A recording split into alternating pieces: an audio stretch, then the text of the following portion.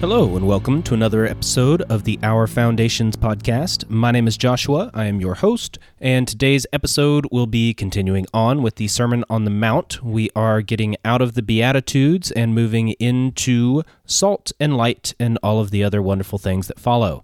So for just a heads up, anybody that is relatively new, I would highly suggest at least going back to the beginning of this season if you are interested in this biblical take on worldview and government and our role in the world, that kind of thing. Also, if you are into everything that is discussed on this podcast, either go back all the way to the beginning of the show, Season 1, Episode 1, or at the very least, go back to the previous season, Season 4, where I basically went over all the content that has been covered throughout the entirety of this podcast, but looked at it from a more macro view, making some more macro connections between different things, different events, different people, different things like this, as basically I covered the evolution of society, of the systems that we live in, of mainly government, education, money, these types of things, finance, all of these things, they're all tied together, and where did they start? How did they begin? How have they changed? How have they evolved? In what ways have they been corrupted? And who has been involved in these types of things? What patterns can we find by looking at history and at these different cycles and patterns, as well as looking at these institutions and systems and how they parallel each other in so many different ways? And so that is what basically the podcast has been about, but what Season 4 definitely focuses on is going back and looking at all of those things, and not only the history and the patterns and modern day, but also even looking to the future. What does this tell you about what's coming? What shifts are happening? What are the trends? All of these kinds of things. So if you have not followed the podcast up until now, I would highly suggest you at least go back and do Season 4 just to really get that perspective on where we are, where we've been, where we're going, what's going on, and it will definitely help this season, Season 5, make a lot more sense, and it definitely ties a lot of things in, because Season 5 is basically, well, what does this mean for the Christian? How does the Christian then live their life according to Scripture, but in the context of, again, everything that has been covered on this show, and also in the context of what's going on today and what Scripture tells us about living life as a Christian. So, with all that said, I will get back to the current content, which is moving on through the Sermon on the Mount, and we just finished up the Beatitudes last time, so now we're moving on to Matthew chapter 5, starting in verse 13, with salt and light. So I'll read verses 13 through 16. You are salt for the land, but if salt becomes tasteless, how can it be made salty again? It is no longer good for anything except being thrown out for people to trample on. You are the light for the world. A town built on a hill cannot be hidden. Likewise, when people light a lamp, they don't cover it with a bowl, but put it on a lampstand, so it shines for everyone in the house. In the same way, let your light shine before people, so that they may see the good things you do and praise your Father in heaven. So these are the things that we're going to be focusing on, and this will take us a little while, probably a few episodes to get through all this, but I want to just start off with a bit of an overview and then get into some of these specific things verse by verse. So, in general, Yeshua wraps up the Beatitudes with what I would call this being a summary and elaboration. The summary is that we are to be set apart, different, morally abnormal, as an example to all of God's principles and His love. So we are showing people what are God's principles, what does His love look like. The elaboration aspect is the use of the short parables on salt and light. So they elaborate on this idea by using these parables and metaphors. We are called to live righteously. This is done through visible deeds. Our visible individual righteousness draws others to God. This is done without coercion or force. It is not focused on negative proclamations, but rather on speaking and living positively. This isn't to say that we never call out sin and evil, just that these shouldn't be our main goal. Our main goal is to be salt and light, to highlight, to draw out, to live out, and to set standards for good, and to preserve biblical principles. Whether viewed from an individual perspective or the corporate church as a whole, the goal is to influence those around us and society as a whole. We want our light to shine for everyone so that they may see the good things we do and praise our Father in heaven. Of course, this is contrasted as opposites in the kingdom of man. Instead of being different from society, the kingdom of man seeks standardization, uniformity. Instead of God's divine principles, secularization and relative morality. Instead of righteousness, peace, and voluntarism, it uses corruption, force, and coercion. The state highlights, acts out, and sets standards for evil. They are exact opposites. It preserves worldly morals systematically and makes a point of focusing on the negative aspect of people, not adhering to their value system. So again, it's just in its structure, in its very structure, the state, the kingdom of man is set up as an opposite to the kingdom of God, the way that it is laid out by Yeshua here in Matthew chapter 5. Just like much of the Beatitudes that we've been covering and, well, much of everything. But, yes. So, moving on. Matthew chapter 5, verse 13 specifically says, "You are salt for the land. But if salt becomes tasteless, how can it be made salty again? It is no longer good for anything except being thrown out for people to trample on."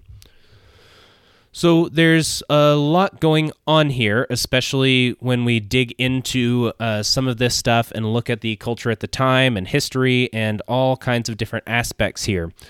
One who does good works is like salt that is truly salty. That's what's being said here at the beginning.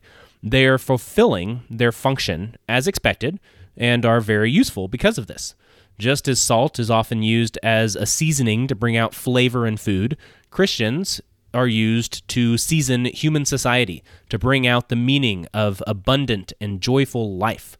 And that is something that we are to do as Christians, to be the salt spread throughout society, bringing out the goodness, the godly principles, the love, and seasoning this world. That's one of our purposes in being here. Salt is commonly used as a preservative as well. Just as the Christian is to preserve God's principles in action until he returns so that the whole of humanity doesn't decay and become completely rotten and useless for God's purposes. That's basically what happens when you have no salt on meat. It goes bad, it rots, it does not last. But if you salt meat heavily, then that meat will be preserved for a very long time. And that's a principle that is being used here. It's in other foods as well. But as a Christian, that's what one of our other roles in society is to make sure that God's standards, God's principles, God's ways are upheld, that someone is that remnant that's holding on, that is preserving society. If all of society went totally corrupt and evil, what do you think would happen? Well, we have an example of that in Noah's time, and it did not go well at all, and God wiped it all away. And so that is definitely not something we would ever want to happen again. And one of our roles as salt, as Christians, is to preserve this goodness, this godliness that does exist in human society and in humanity. We are to preserve that and to keep evil and darkness from totally taking over. Now, salt is also used as a sign of an oath or a covenant, especially in this day and age when Yeshua was speaking. An oath of salt was considered permanent and everlasting, and it was commonly used by people in the Middle East in those times.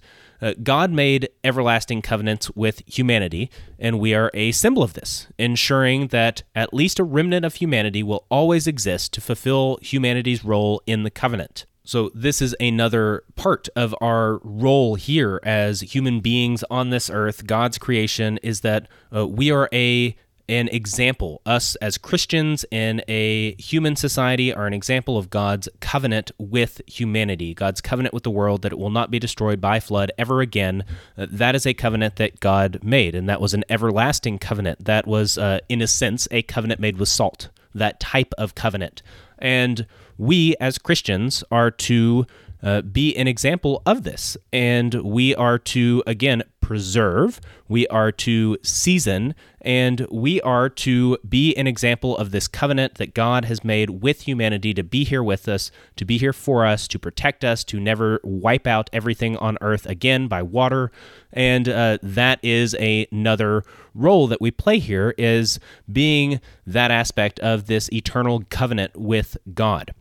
Now, while the land in particular is generally a reference to the boundaries of the nation of Israel, and it does specifically say, you are the salt for the land, and that in the complete Jewish Bible, at least, the land is capitalized, and that is specifically what it is speaking of. That is what that phrase refers to.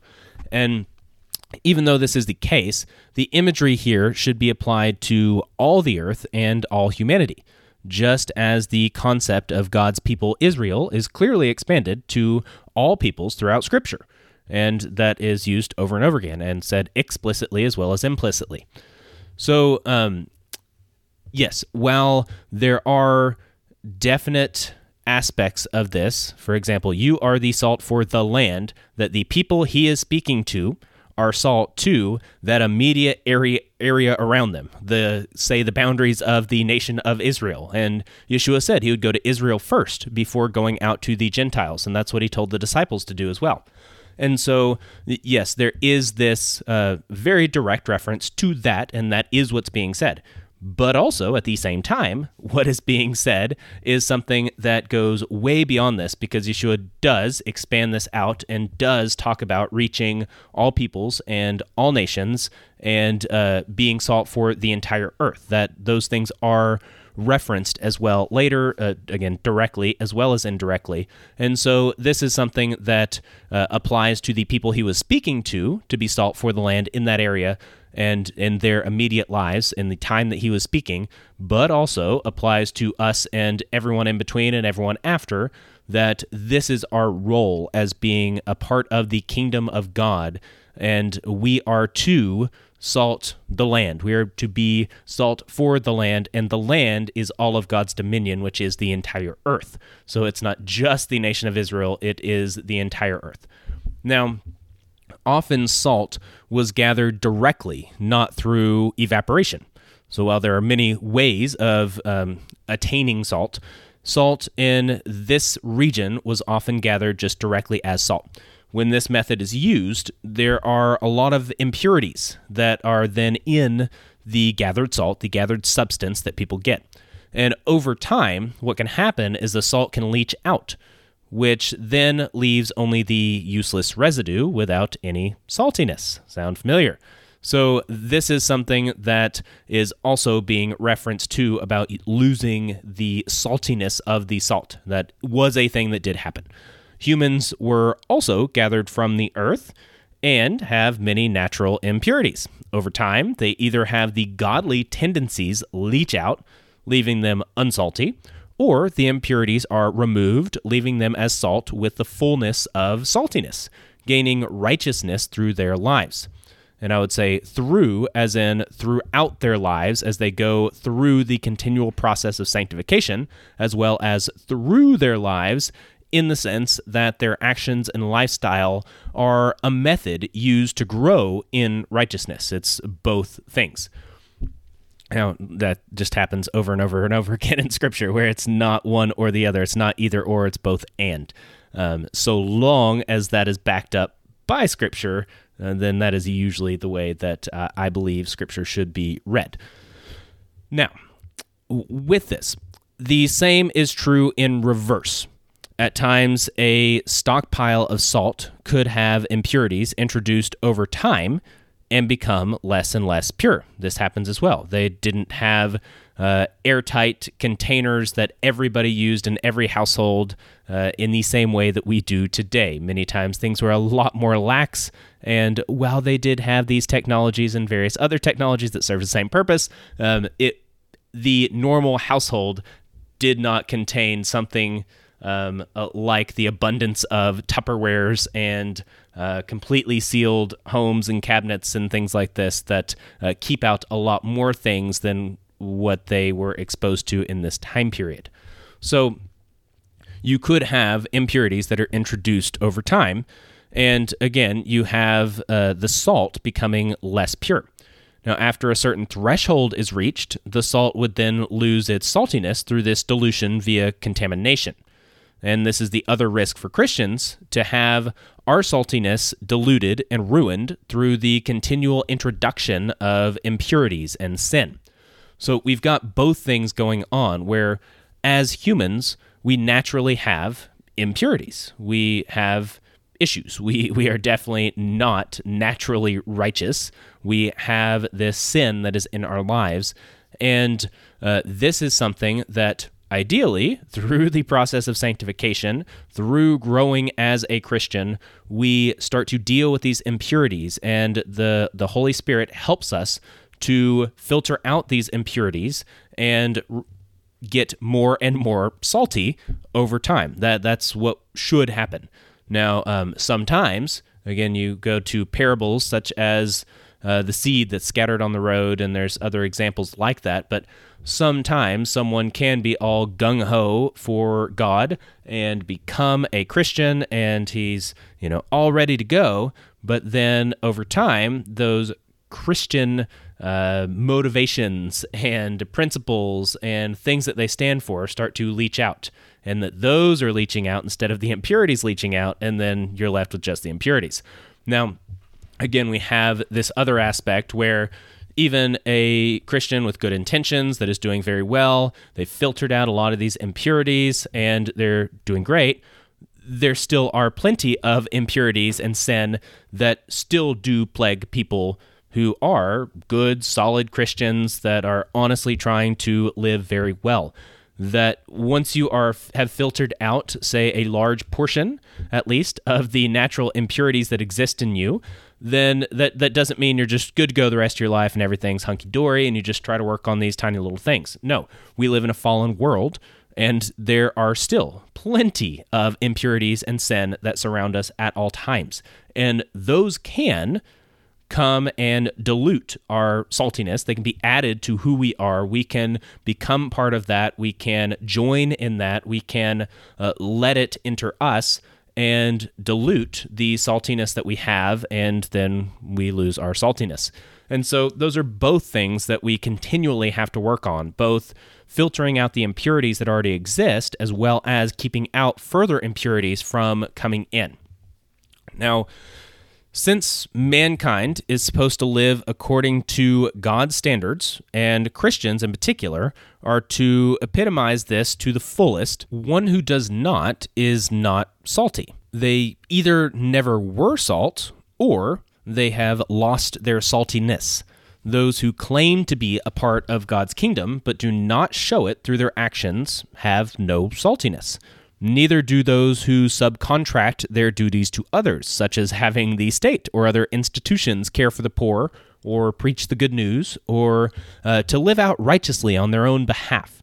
That is not how it works. That person is not acting as salt. They are subcontracting that out to somebody else. Salt without saltiness is destroyed and is used to destroy. It is both thrown out and trampled on, and it prevents growth and kills vegetation wherever it is thrown. That is something that was used by the Romans and many other cultures, where if they would come through an area and they didn't want the people to be able to come back and farm the land and grow food for themselves, they would salt the whole area and destroy not only the growth there, but the continuation of growth for years to come often. So God portrays states in similar ways. States are destroyed and are used to destroy others. Over time, all states lose their saltiness. They begin to season with manipulation, coercion, force, preserving evil, and corruption. Salt like this, or states like these, are eventually destroyed and thrown out, trampled on by others. They are not only bringing out the flavor of sinful human nature, but they also snuff out many Christian efforts and the full teaching of God's principles in their society. And this is something where, even God himself acts this out and carries this out, where he often used states in the Old Testament to carry out his wrath. He used those states to destroy and to prevent growth thereafter. He used these states to punish certain people, and this was used all kinds of people. You have Babylon, you have, I believe, Ahab, and I'm not really sure who else. I can't remember off the top of my head, but there are many different people. There are kings that he calls his scepter. There are kings that he calls agents of his wrath, all of these kinds of things. They were not Christian kings by any means, but God did use them for his purposes, and those were his purposes at the time, same as how salt is used in this way. Salt that is not salty. It is good for throwing out, to be trampled on, to destroy. And states, they are, by their very nature, I would argue at least, are not salty. They are not a Christian thing. They're not a good thing, a righteous thing. They're not a godly thing. In fact, when the Israelites asked to create a state, to have a king, God directly said, "This is a rejection of myself." So by definition, he is saying that having a king is the opposite and a rejection and the negative other side of having God as your ruler. And you can only have one. You can only serve one master. You can't have the two. And so you pick. And when they asked for a human ruler, God said that was a rejection of himself. You picked the kingdom of man over the kingdom of God. And again, that's what God said. So that's not really something that I think is debated all that much, or should be. And that's where we're left when we are looking at this aspect of salt. We have all of these different things where basically you have many different ways that salt was used. The context that the people listening to Yeshua would have heard this in, they would have thought of probably all of these different examples, because all the things that I said were things that were going on in that time frame and used by nations all around them. So none of this would have been something that was new to them. It's not like, oh, they wouldn't have thought of that. For us, we don't think of most of these things because we're totally outside of that context. But the people that were hearing this would have thought of probably all of these things that I just said. And it wasn't just one thing or another. It didn't just have one meaning. Again, there's just all of these different things that all come together. Now, as we get into the next part, it gets a little much. So, I am really not sure how much more we're going to do. So, I'm looking ahead at my notes here, and the next part is I'll go ahead and read the verses. Matthew chapter 5, verses 14 through 16. "You are light for the world. A town built on a hill cannot be hidden.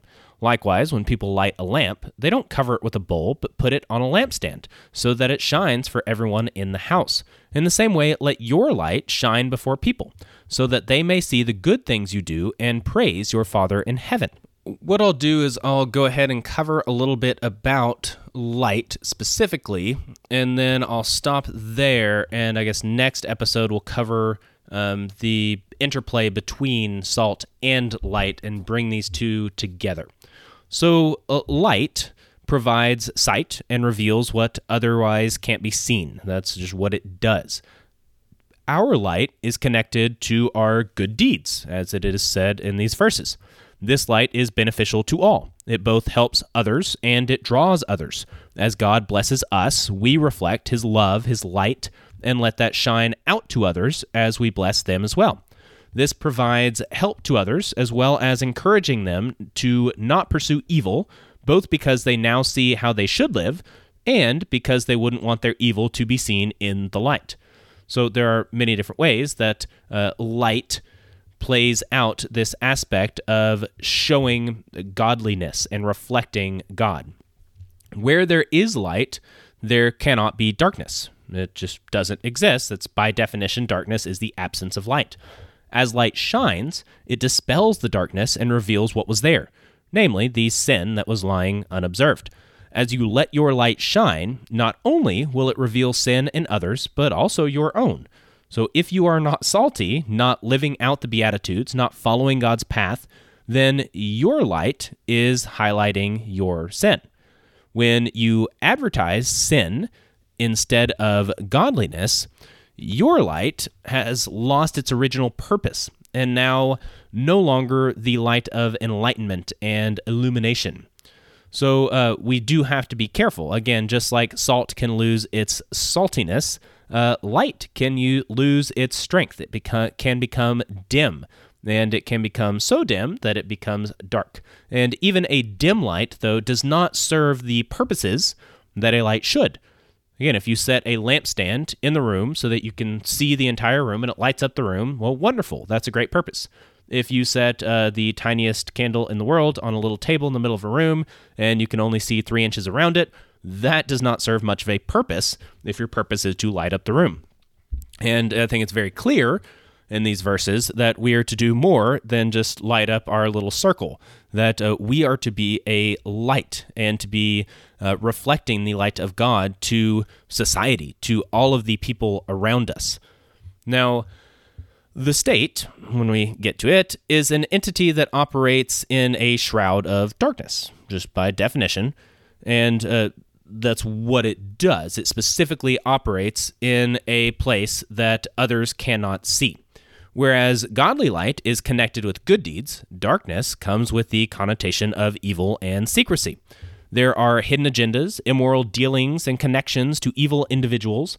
When the state is full of corrupted individuals, our role is to shine light on this from the outside.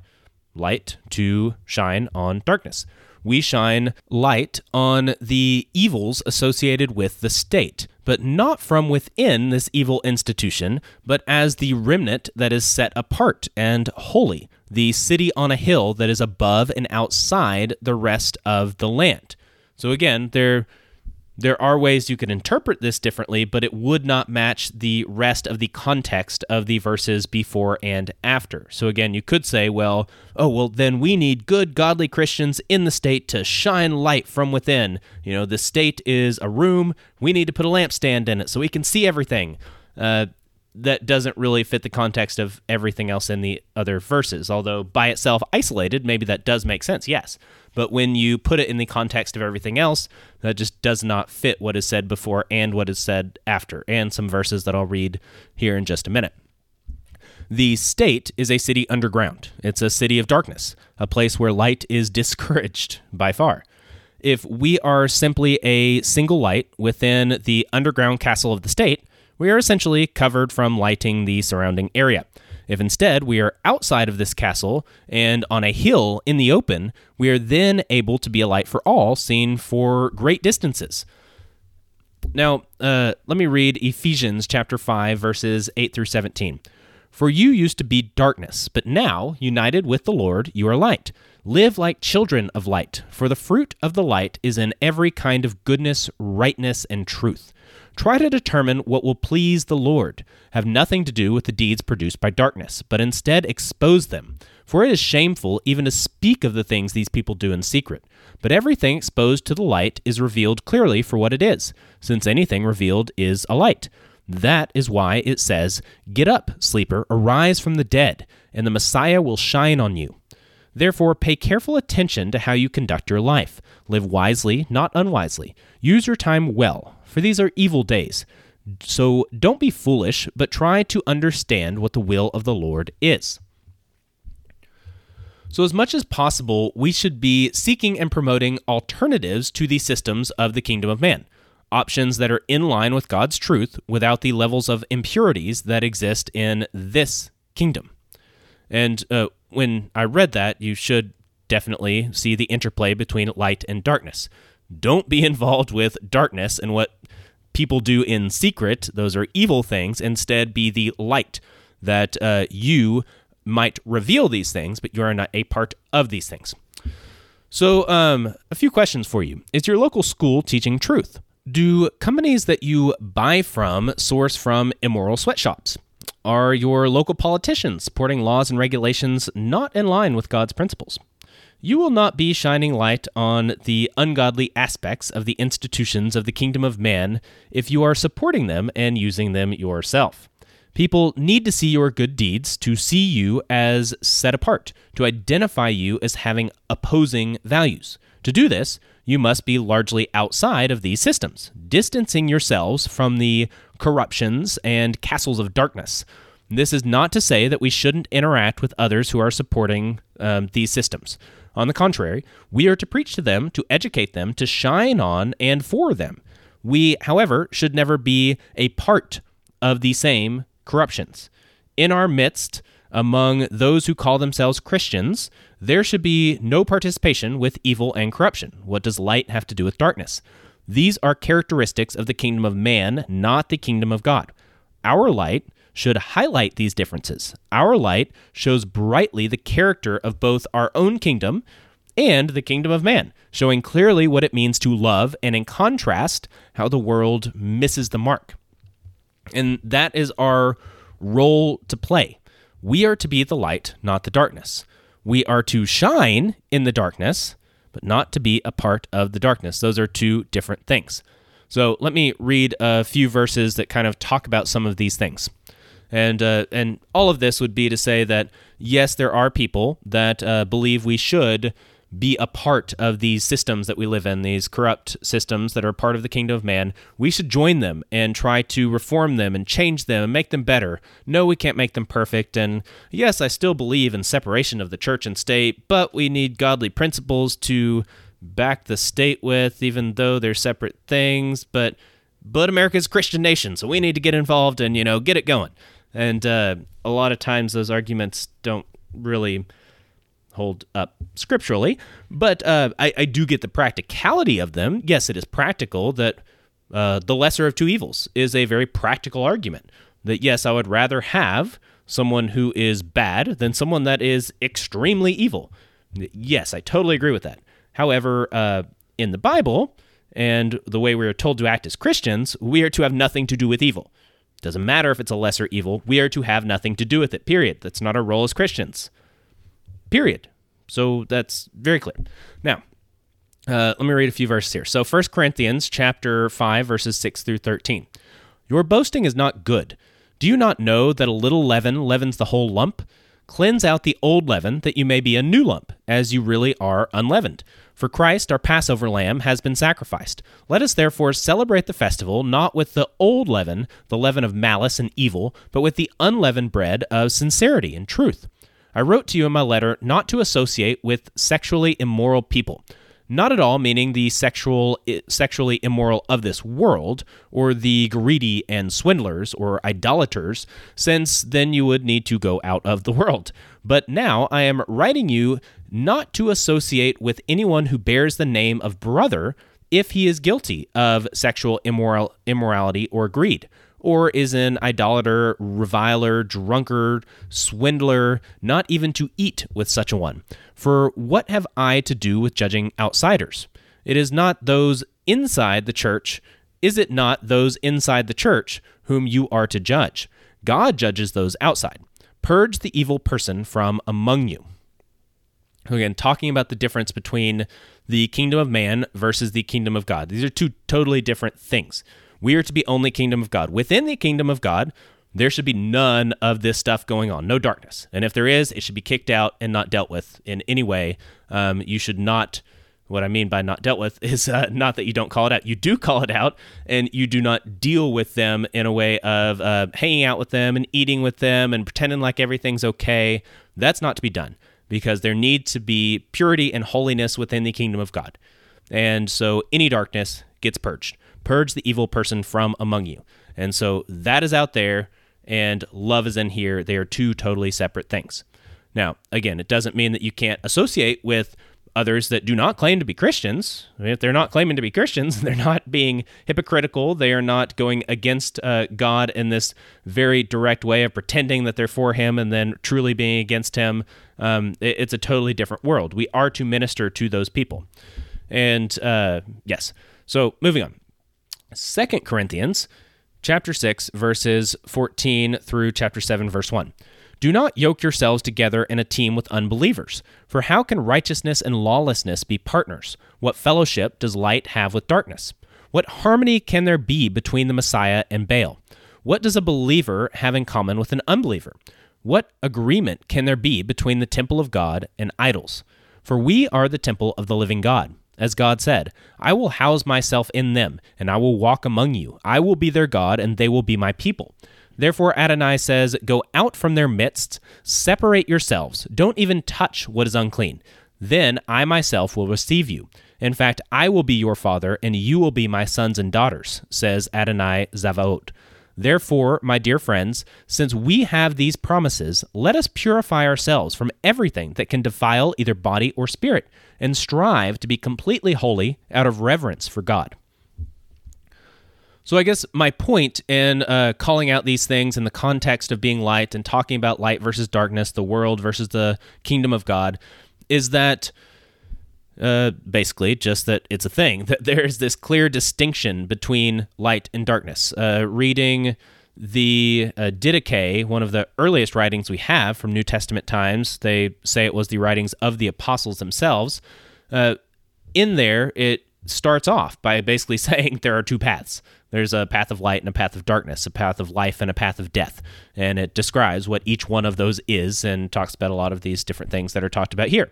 And so with this, we as Christians and as part of the kingdom of God, we are to be the light, we are to be pure, we are to be salt in a truly salty way, and the kingdom of God is to be this example of God, of his love, of his principles, of his goodness, all of these things. There should not be any impurity in that. Again, the leaven should be purged. The impurities in the salt get filtered out and purified.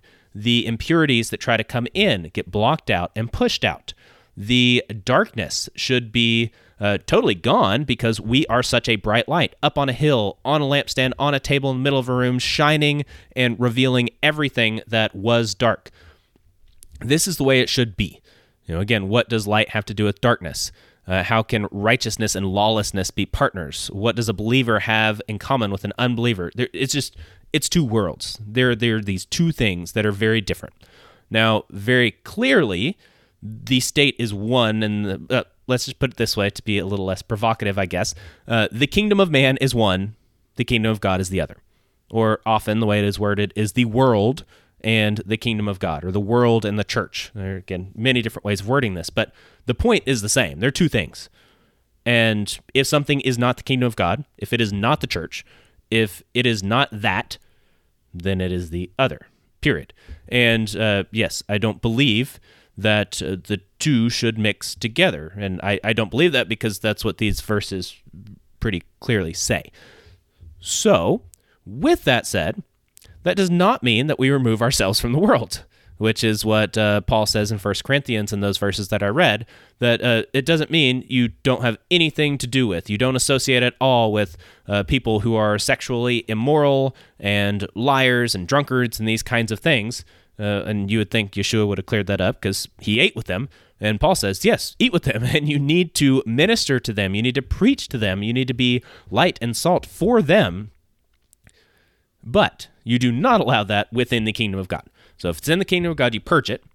But you as Christians, as salt, as the light, you need to be in the world. You need to be people who do associate with people of the kingdom of man. You need to be an example to them. Yeshua says that he came for the sick, not for the healthy. The healthy don't need a doctor. And in theory, the church, the kingdom of God, should not need a doctor either.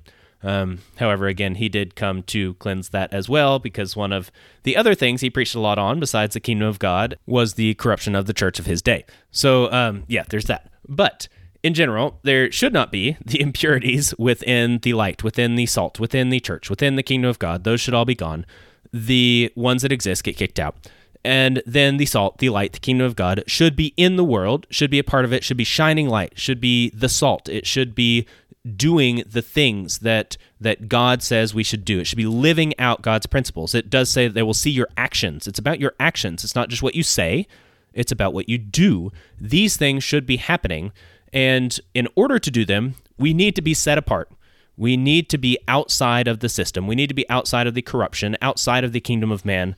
But we then need to be in it in the sense that we are there shining the light, that we are there being the salt. We're doing the thing. So we're not yoked together with unbelievers in the sense that we are a part of these things with them in an intimate way, but we are there to be around them, to be with them, to influence them, and these types of things. That is our role to play as salt and as light. So I'm going to end it there and cover the broad aspects of salt and light.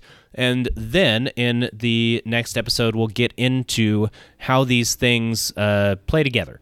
There are many aspects where salt and light have commonalities and where those things are used together, especially in this culture and the historical time that we're talking about, as well as in other areas of Scripture. And so we'll get into all of that as well, and that shines even more light on what this means and especially what these mean together with these verses tied together in the same place, using the same metaphors back to back, and in the context of the Sermon on the Mount. So that's where we are going and what we will do next time. And so until then, I ask that you please go and leave a rating or a review if you have not done that before. If you have comments, feedback, questions, things like that, please email them to me, ourfoundations@protonmail.com, which is also in the show notes. And I definitely want to say thank you very much to those who are supporting on Patreon and Subscribestar. I really appreciate that. That is, again, how I pay for the things that I pay for. So I just actually had a microphone go out a little while ago and stop working. Probably I moved 6 months ago or more, but there's been a lot going on here. And in that, I'm guessing something happened. My cord got busted. I can't really tell, but had to buy a new one. And that is something that got paid for by supporters, and I greatly appreciate that. I actually had to renew the hosting fees for this podcast so that the podcast in its entirety can be heard by anyone, anywhere, anytime if they want to listen to it for free. And that, unfortunately, is not free. But they are listening to it for free because you help support and pay for this podcast. So thank you very much. If anybody's interested in joining in those endeavors financially, please see the Patreon page or reach out if you want to do cryptocurrency, mail, cash, or a check. Anything you want to do, it would be much appreciated. So I guess that is everything that I have. Thank you very much for listening. Thank you for being a part of this podcast. Thank you very much for all of your support of all kinds. I'm out. Peace.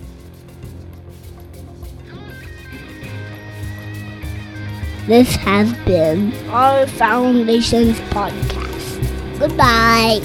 Thank you for listening. Goodbye. Bye-bye.